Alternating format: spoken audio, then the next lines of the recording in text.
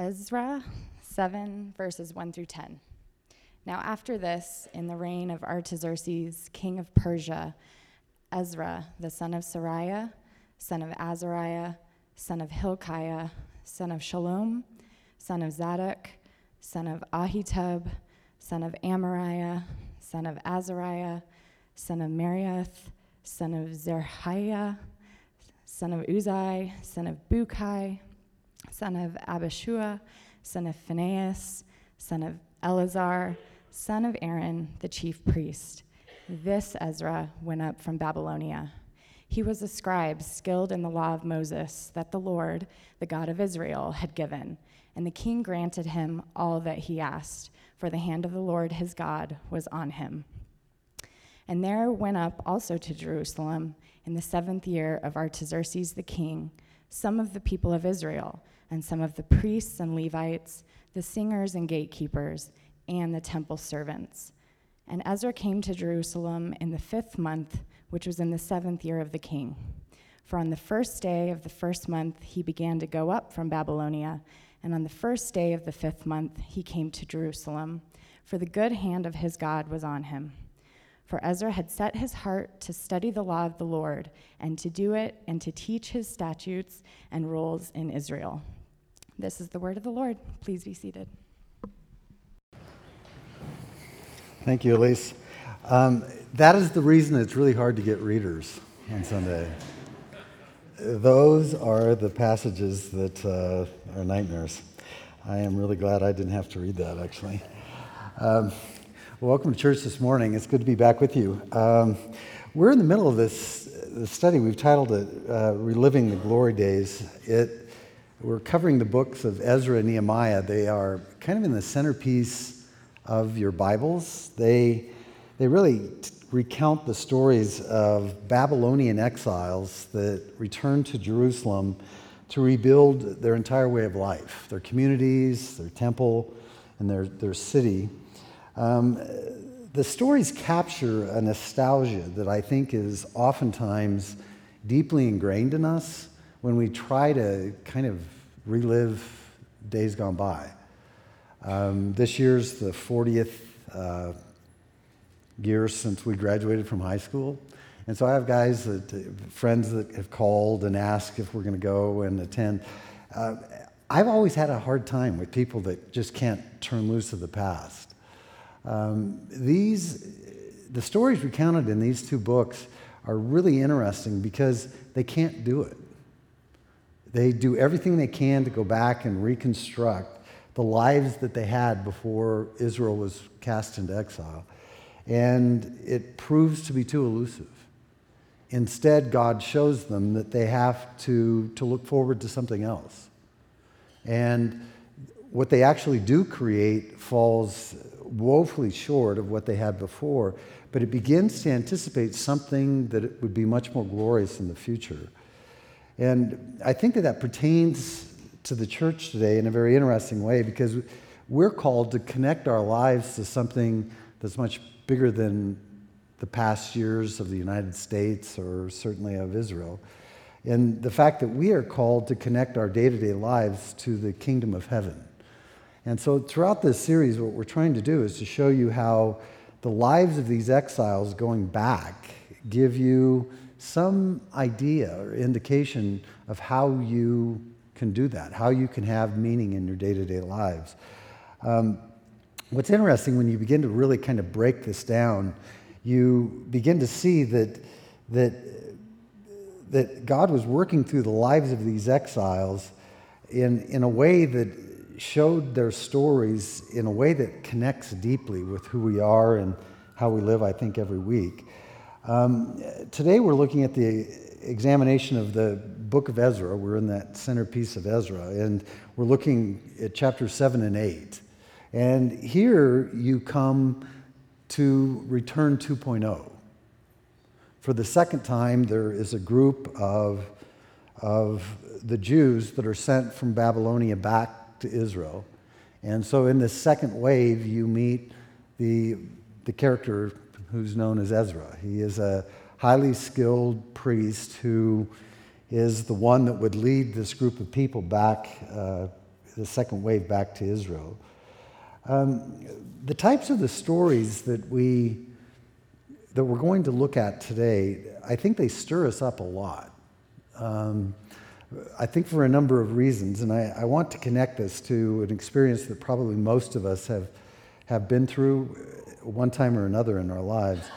I want you to think to a time where you actually did something that surprised you. You undertook a task, you undertook some sort of a journey in which you never thought you would. It almost like was compulsion. It came over you and you signed up to do it. It was a team at work and you volunteered. Maybe it was a project at school. And suddenly you found yourself at the very center of it. Because that's what this story is about. And I think it begs the question, what causes a person to believe that he or she is the one to do that? Or perhaps even a better question is, why would someone risk everything that they have, a perfectly good and normal life, and step out of that to risk everything to do something truly extraordinary? You see, the fact of the matter is, there's going to be some of us that I think can relate to that deeply, and then there's some of us that wish we could. We wish that we actually would get to a point that we could do that.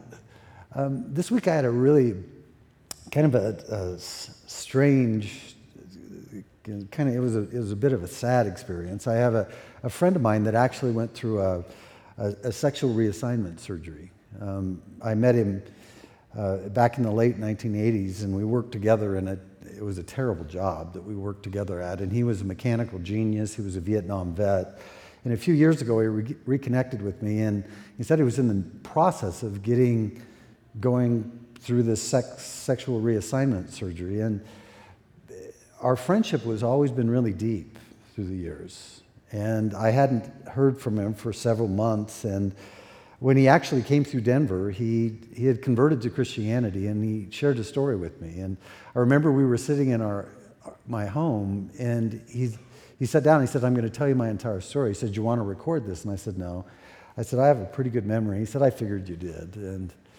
And 3 hours later, I'm thinking, man, I wish I would have recorded this.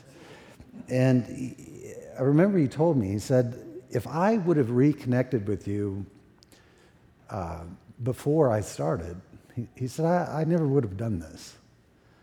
And so this week I had one of the sessions in my office downtown. It was late, and so I was just out walking at 16th and Wynkoop, and I just dialed his number, and I couldn't get a hold of him, and I called his home phone, and there was a woman that he had lived with for about 40 years that they were just like, she's a pretty mean person. I don't mind saying that.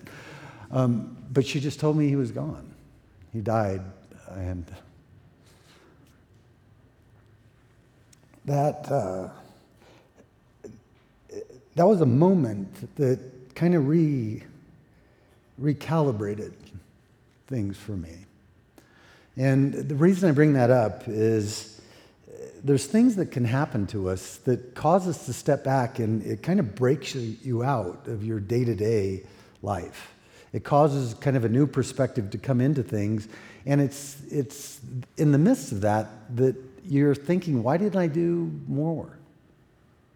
Why didn't I ever undertake a marathon? Why didn't I ever do an Ironman? Why didn't I ever ride my bicycle over the triple bypass or something like that? It's then that you kind of lament the fact that you sat back and watched. You just let things slip through your fingers, and before you knew it, you were too old, you were too fat, you were too poor, whatever. And you just kind of let it slip away.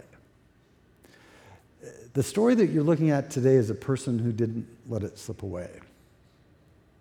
It's a person who actually said, I think I'm the one that's supposed to do this.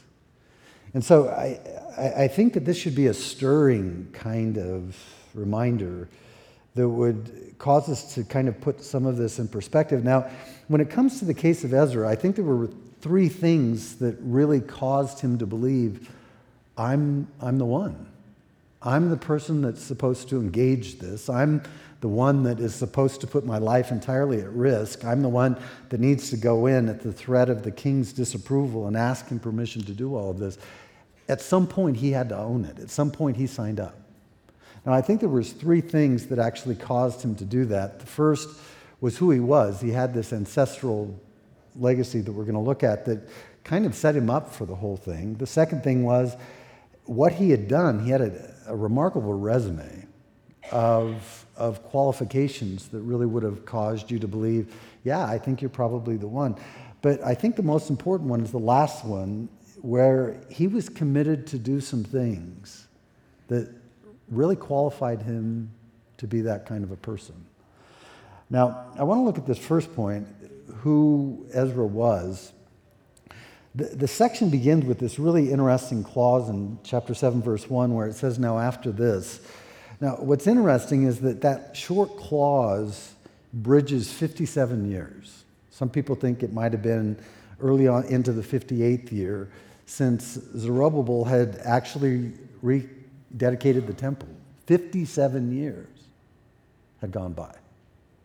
And so you have this remarkable pause in the book where the first wave of exiles go back to Israel. They kind of rebuild the temple. You have Haggai and Zechariah that are kind of goading the people on, saying, what are you doing? You're building your own houses and the temple's in ruins.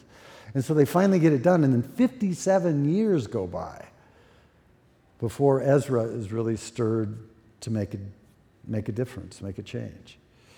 And so by then, the long and the eventful reign of Darius was over, and his son Xerxes, probably, this is where we're going to see that Ahasuerus, of Esther, the king in the book of Esther, had also lived and died during that period of time. And he had passed away, and the grandson of Darius, known generally as Artaxerxes Longimanus, occupied Persia, the throne, and commissioned the second return to Israel. And it was very common for Jewish historians to give a genealogy that didn't include every single person, and that's the case here. When it said that Ezra was the son of Seraiah, Seraiah has actually was his great-great-grandfather. And so two other generations had passed. Now, what's the interesting piece about that is that Seraiah was actually the last high priest in the temple before the exile. Before Babylon Nebuchadnezzar had sacked the city and burned the temple and deported everyone, he was the last high priest. And so there's the legacy that would have caused Ezra to say, well, maybe I can go back and make this right. For those of you that understand the history of Israel, particularly as recounted in the book of Jeremiah, Israel was in a terrible condition spiritually. They refused to listen to any of the prophets, the major prophets, Ezekiel and Jeremiah that had gone there, and even Isaiah before that. They were telling everybody what was happening, but they couldn't pull it back. And so for Ezra, it was like, okay, I might be able to go back and get this back on track. And so who he was a huge part that would have caused him to say, maybe it's me. Maybe I'm the one that needs to go back. Now, the second thing that we see in this first introductory set of verses in chapter 7 is what Ezra had actually done. This would be like his resume today. The first six, in verse 6 and verse 9, they record a statement that I think is the most distinctive element of everything that we're going to talk about today. If you knew Ezra, this would have stood out and jumped off the page at you as well. That it said that the hand of the Lord was on him. Now, in total, there are 5 separate statements in the book of Ezra that talk about the hand of the Lord being on Ezra. Now, what's really interesting, none of those statements are really explicit. We don't know exactly what that was like, but I want you to imagine for a moment a person that you're around, and every time you're around her or every time you're around him, there's something unusual about her. There's something unusual about him. There's something so distinctive that it just kind of communicates to you that they're not normal. They're not just a simple human being. And even though they still, my dad used to always use the phrase, put their pants on one leg at a time, there's something unusual about that. So in all of these occasions, there's 5 separate statements, 5 different times that it says in the book of Ezra that the hand of the Lord was upon him. And even though we don't know exactly what that means, I think we would have known what it meant if you would have known him.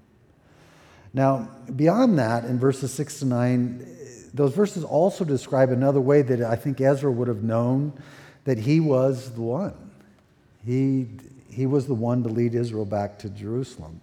I think there's 2 things in particular that kind of prepared him for the task, and both of them would have been distinctive if you would have known him. If he was your friend, if he was your classmate, if he worked alongside of you, you would have known that he was an unusual person. The first one causes us to understand that he really knew how to listen to God. And it says in verse 6 that he was a scribe skilled in the law of Moses, which it presupposes that Ezra had certain disciplines in his life that would have caused him to really know his Bible. He knew not only what the Bible said, but he also knew how it practically applied in life. And so in your everyday conversations, it would have been normal for him to be able to say, well, you know, God's word kind of says something like that. He would have been able to speak into situations that might have taken you by surprise, that he was really skilled when it came to that.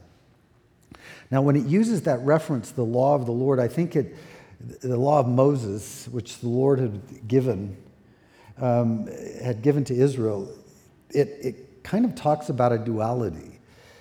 Because you see, the Jews knew that Moses was the kind of the vehicle by which God's word had been communicated to Israel, but they knew it came from God.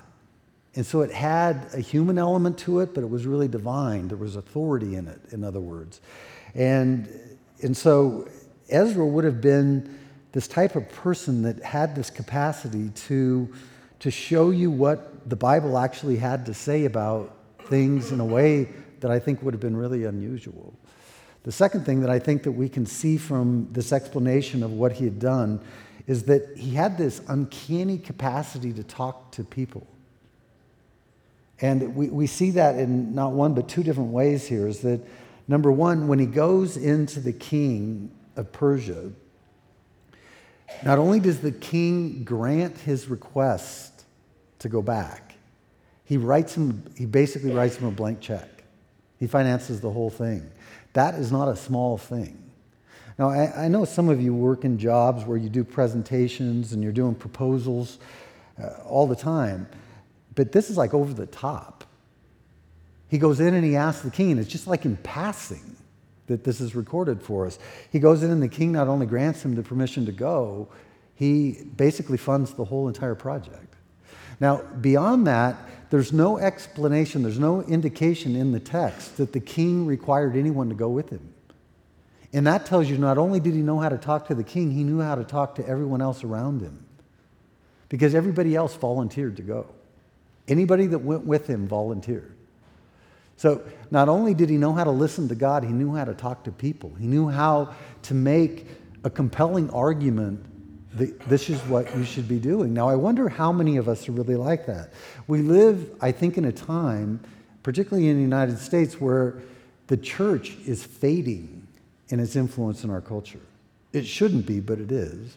And I think it's directly proportional to the fact that most of us don't know how to listen to God. We don't know how to talk to other people. We don't know how many other people, maybe this is the question you need to ask yourself, how many people have undertaken a spiritual depth because of you? How many people have woken themselves up from some slumber spiritually and gotten re-engaged because of you? You see, that's what's happening. And so Ezra, both who he was in this ancestral chart that would have said, dude, man, you know who your great-great-grandfather was? And his capacity to listen to God and to explain God's voice in the creation to everyday circumstances and to talk to people was off the charts. And that brings us to what I think is probably the most significant thing, is what Ezra was committed to do. We see that in verse 10. So of these three characteristics that would have qualified Ezra to undertake this attempt in leading the exiles back to Judah, I tend to believe that this is the most important one, but I think it's the most important one for you too. In other words, there's probably some of you that don't have that kind of genealogy. You don't have that kind of ancestral heritage. Some of you don't even have the spiritual resume.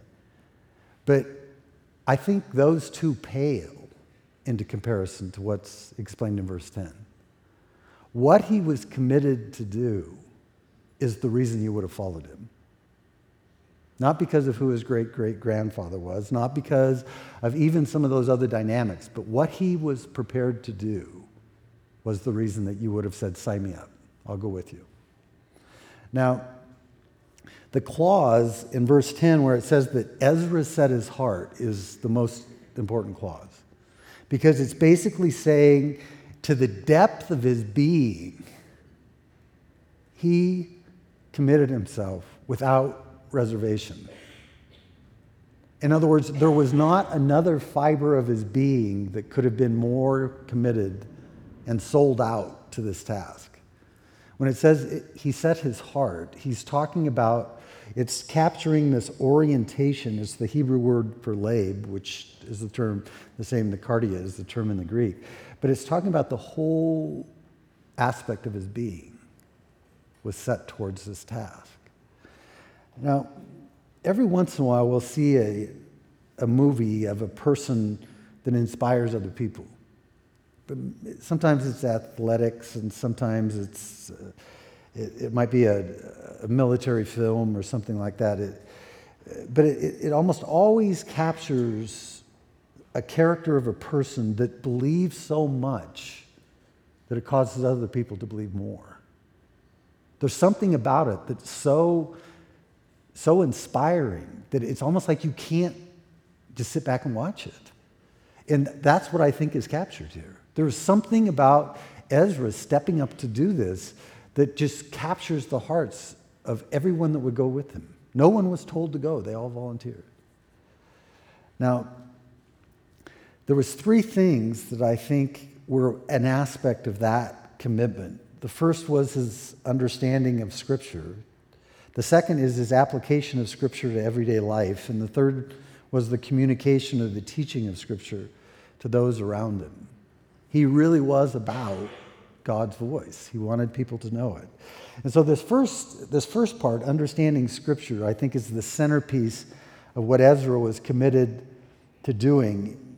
It was basically knowing his Bible. The term that is recorded here for study refers to a very diligent search of something, but it carried with it this indirect or passive idea of reading something over and over again. And it should conjure into your mind cramming before a final exam, where you know something, you've read through it, but you're not quite confident that you know it well enough. And so it carries with it this idea of just going over and over and over it again. And this is what's getting, I think, really at this. And the object of that continual review was what the Scripture says, the law of the Lord, which to the Jew just referred to the insight and the perception of reality that can come from knowing the Scripture. And Ezra was radically committed to knowing that. Now, I can tell you that in my experience as a pastor and working with thousands of Christians over the last 25 years, I can tell you that there is no other thing that you can do.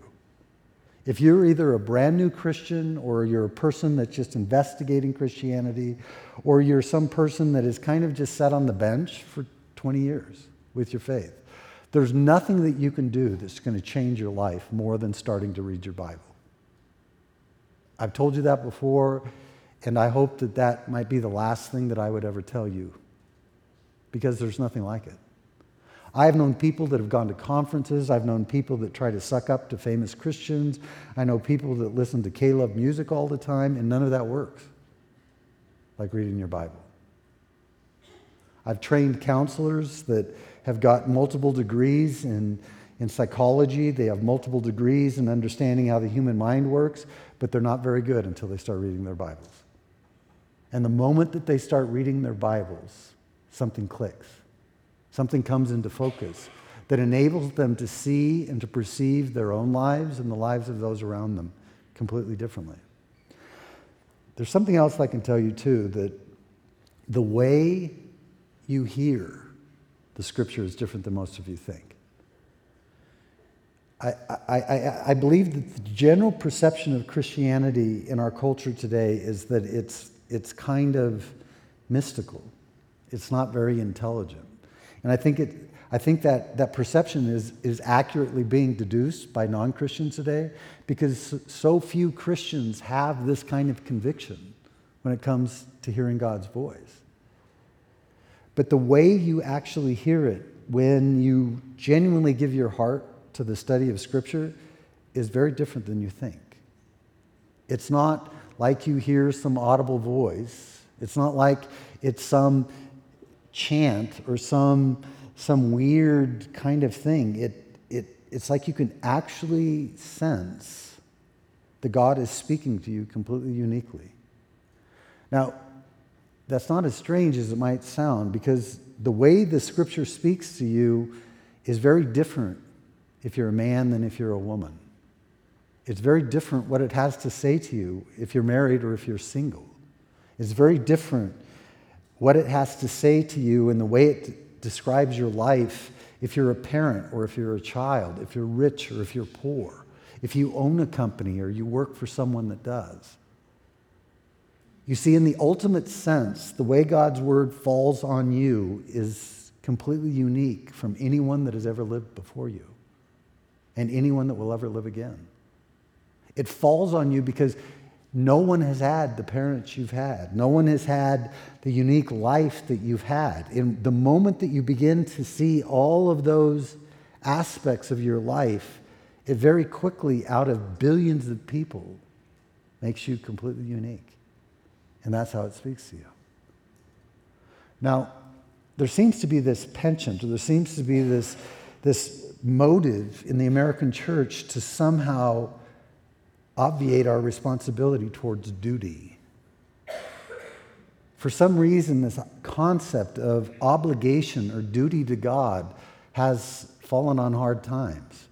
But I'm telling you, when you begin to really commit yourself to reading the Bible, you begin to find out who I should be as a man, what kind of husband I should be, what a good father is from a bad one, what is a simple, decent human being looks like, as opposed to a wicked one.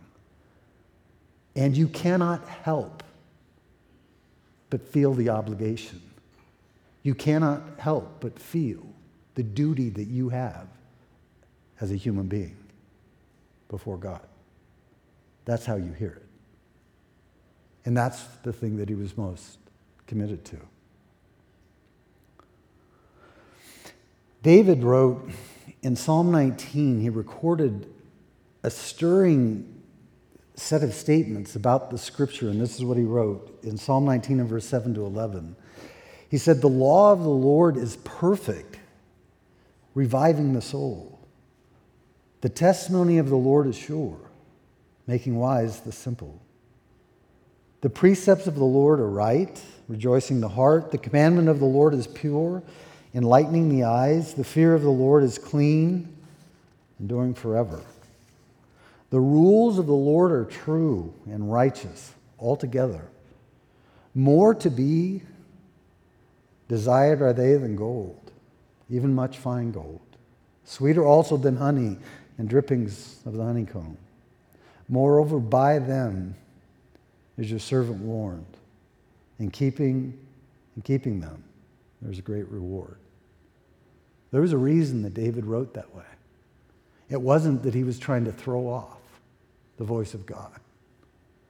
It wasn't that he was trying to get away with as much as he wanted, as much as he possibly could. He wasn't trying to toe the line of his faith. He had thrown himself into his Bible.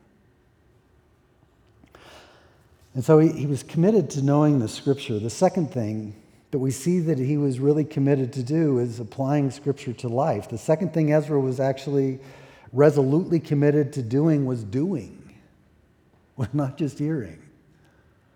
And I think this is where a lot of us go off the rails. We hear things that inspire us. We can get stirred in a moment, and we're right to the brink of conviction, of change, of making some sort of a commitment or obligation, or maybe even worse, we have. And so week after week, it comes to communion, and there's a moment of reflection. There's a moment of just an examination of your life over the past week, and something comes and emerges out of your own heart, and you commit to God that you're not going to do it, and you immediately realize that you did the exact same thing the last week. You see, what he was most committed to doing was doing, not just hearing. And in that sense, he comes close to what James would say in James chapter 1 and verse 25. He says, "The one who looks into the perfect law, the law of liberty, and perseveres, being no hearer who forgets, but a doer who acts, he will be blessed in his doing." And so not only was he committed to really understand what it was that the Scripture was saying, he was committed to applying it in every practical way he possibly could. And the third thing that he was committed to do was teaching other people how to do that. This idea that is used for teach in verse 10 had the idea of training as well as educating. Now, what that tells me is that he would have been the type of instructor, he would have been the type of friend that not only did he just harp on you in the sense that he told you something over and over again, he showed you.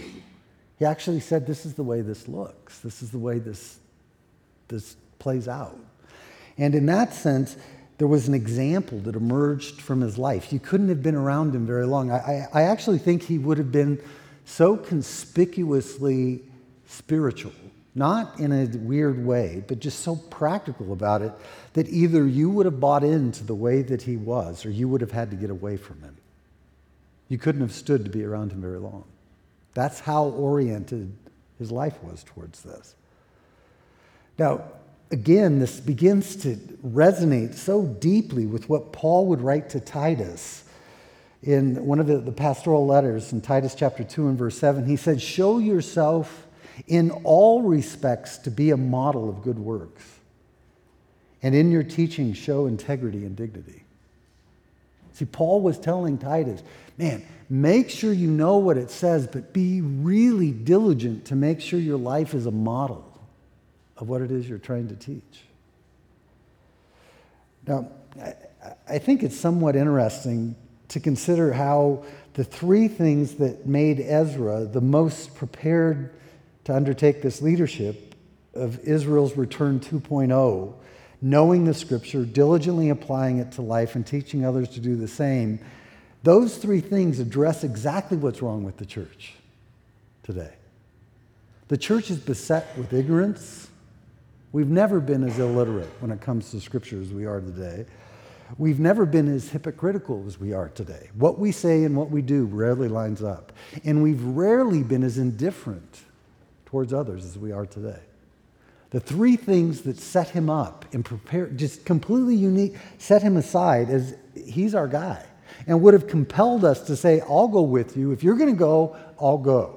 Those three things would improve the position of the church radically today.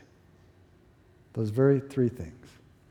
Now, it's somewhat ironic to me that the famous painter Vincent van Gogh, the Dutch painter, he wrote a letter to his brother Theo. His brother Theo was the one that financially took care of him. And he wrote this letter just a few years before his tragic suicide at the age of 37. Now, the letter that Van Gogh wrote to Theo was recorded in a book that was recently released.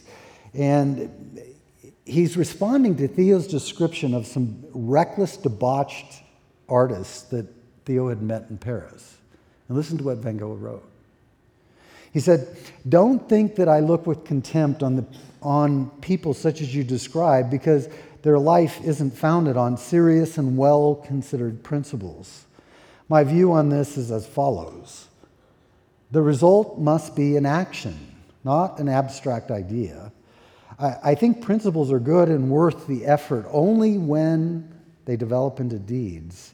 And I think it's good to reflect and try to be conscientious, because that makes a person's will to work more resolute and turns the various actions into a whole. I think that people such as you describe would get more steadiness if they went about what they do more rationally. But otherwise, I much prefer them to people who make a great show of their principles without making the slightest effort to put them into practice, or even giving that a thought. For the latter have no use for the finest of principles, and the former are precisely the people who, if they ever get round to living with willpower and reflection, will do something great. For the great doesn't happen through impulse alone, and is the succession of little things that are brought together. As tortured as Van Gogh was, he totally understood the fact that you have to have action added to principle, or it amounts to nothing. For all of you that profess to be Christians, I don't think that's very bad advice. It's the very thing that made Ezra worth following. Let me take a couple questions and we'll be done.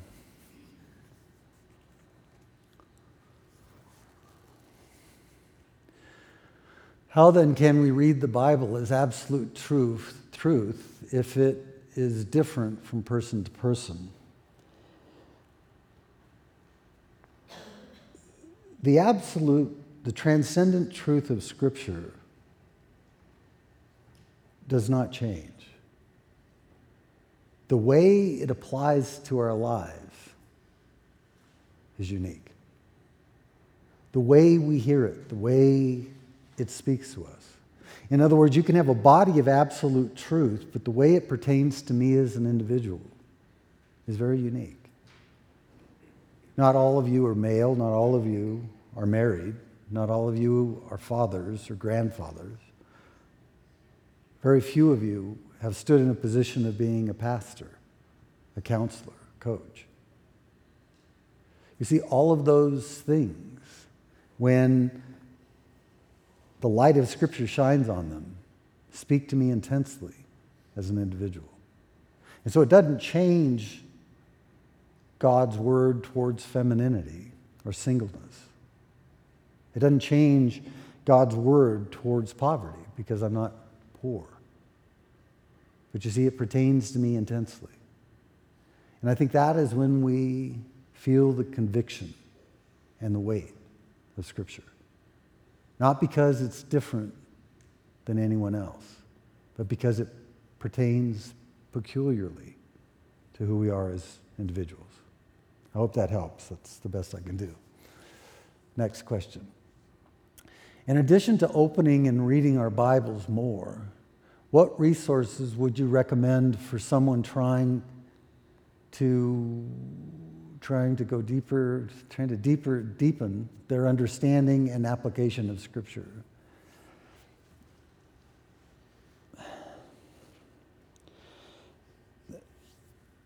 There's very few things that I think can stir the human heart like preaching.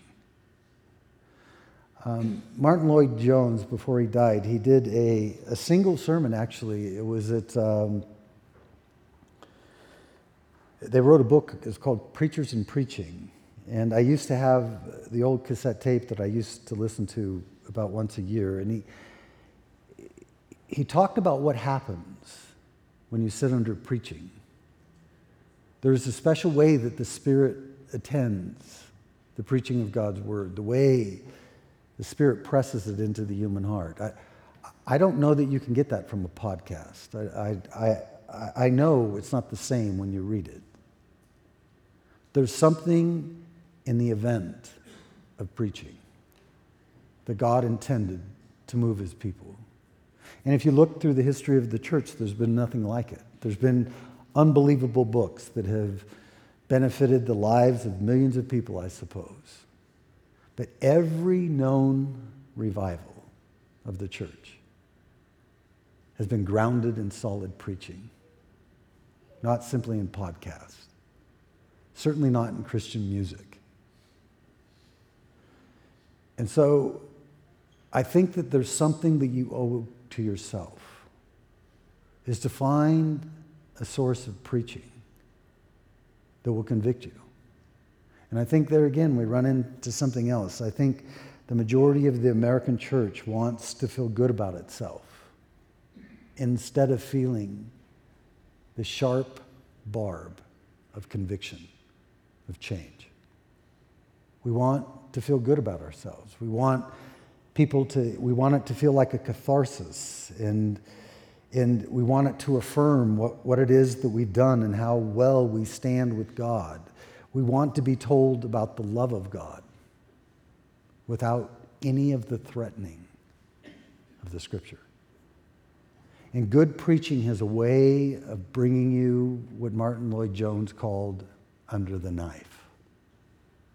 It brings a certain conviction that I don't think it comes any other way. There was an old preacher that I used to listen to quite often. His name was Albert N. Martin. And I promise you, when I would listen to him, it would make my heart tremble. He was so powerful. And he didn't talk like preachers do today. He talked as if he believed what he told you. And I think a few sermons under his preaching would have either driven you in or driven you out. It wouldn't have left you on the fence at all.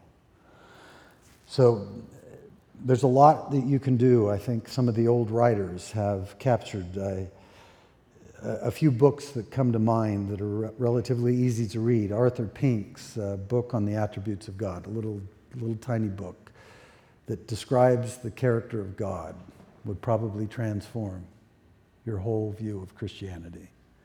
John Owen's book that was 3 treatises were combined into a book called Sin and Temptation would change your lives as well.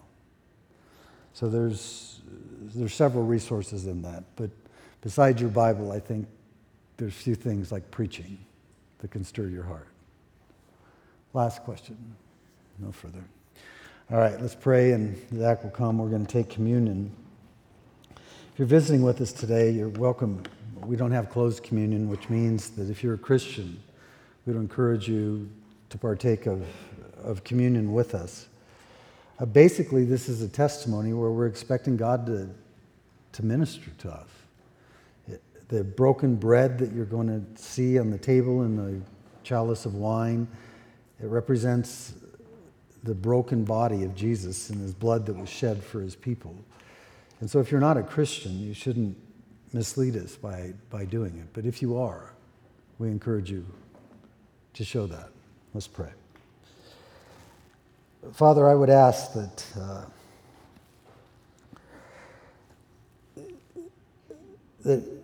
I would ask kind of in a selfish way that what you did to me on Thursday morning when I learned of my friend's death and how it just instantaneously calibrated my life and put a perspective on it that made me want to be better. It made me want to be a better man. I pray that you would do that. Not that each of us would lose a friend, but perhaps we might gain a fresh perspective of what these lives mean, because I fear that far too many of us are sleepwalking. We live day to day, week to week. We give ourselves to jobs that we really don't like and we're not even really that good at because we collect a paycheck.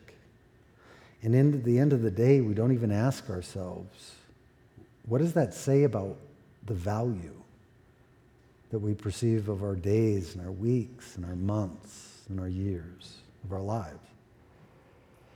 And what we have in front of us today is a stirring example of a person that couldn't sit back any longer. He had to step up. He had to raise his hand. And I pray that you would do that. I pray that you would wake us up. I pray that you would turn us in to the type of people that change the world so that we might change this city. Help us in these things, we pray. We commit our time to you. In Jesus' name, amen. You can find more audio as well as study questions and sermon notes at l2church.com. If you have any comments or questions, feel free to shoot us a message through the contact form on our website. Thanks for listening.